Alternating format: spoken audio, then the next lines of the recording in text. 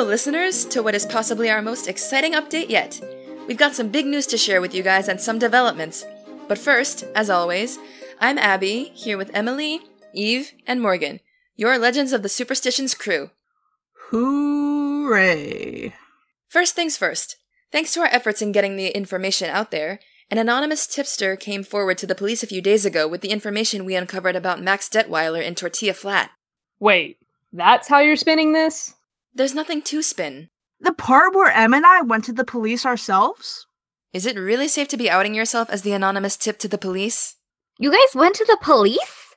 Yeah, we did. Again, defeating the point of an anonymous tip.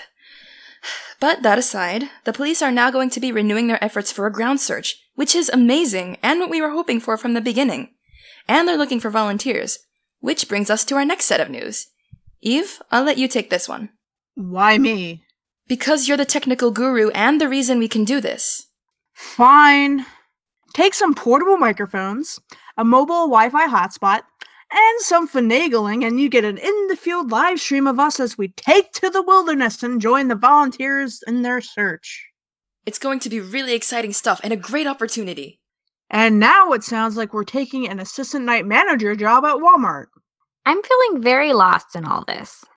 Good. Make sure you use green envelopes when you send me love notes. It's my favorite color. Oh, please. Cool it. For once, we agree. Temperature has been dropping rapidly over here, kids. Might want to get mittens for the remainder of this update. We actually don't have much else to discuss since we'll be giving you live updates during the search. I think we've got a couple of emails lingering in the mailbag before we sign off. Yes, indeed. So, generic Gmail account number 45. Okay, at least give them a shout out. Counter-Strike Mr. 45 at gmail.com says, "Hey guys, love the updates and prayers for Rose. Keeping with the lighter thread while we wait for news though, I was wondering about Abby and Morgan. I know this isn't like a dating show or something, but sometimes I swear you guys are great together. Maybe a spin-off YouTube channel or something? Like those British chicks. Cheers." Ha ha. This is so much fun. Not the time, Counter-Strike Master. Moving on. Just one more outlier. This one is from a Yahoo account because they hate themselves. Kurasami96 at yahoo.com says, "Hey guys! I just want to say all this is what I was so looking for on the internet. Your blogs are super informative, especially Eve's reviews. It's been really helpful for me as a closeted gay teenager. Points for moi. I also like that you guys don't shy away from talking about your sexuality.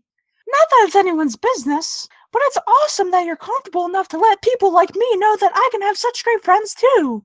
Like so much." Well, we're happy you found us too. Are you ready to wrap up here? Yes, since this is all so painful for you, we can be done. Thank God. We've been Abby, Morgan, Emily, and Eve. We apologize for the short update, but hopefully after tomorrow we'll have more to share with you. Maybe even good news. Stay tuned!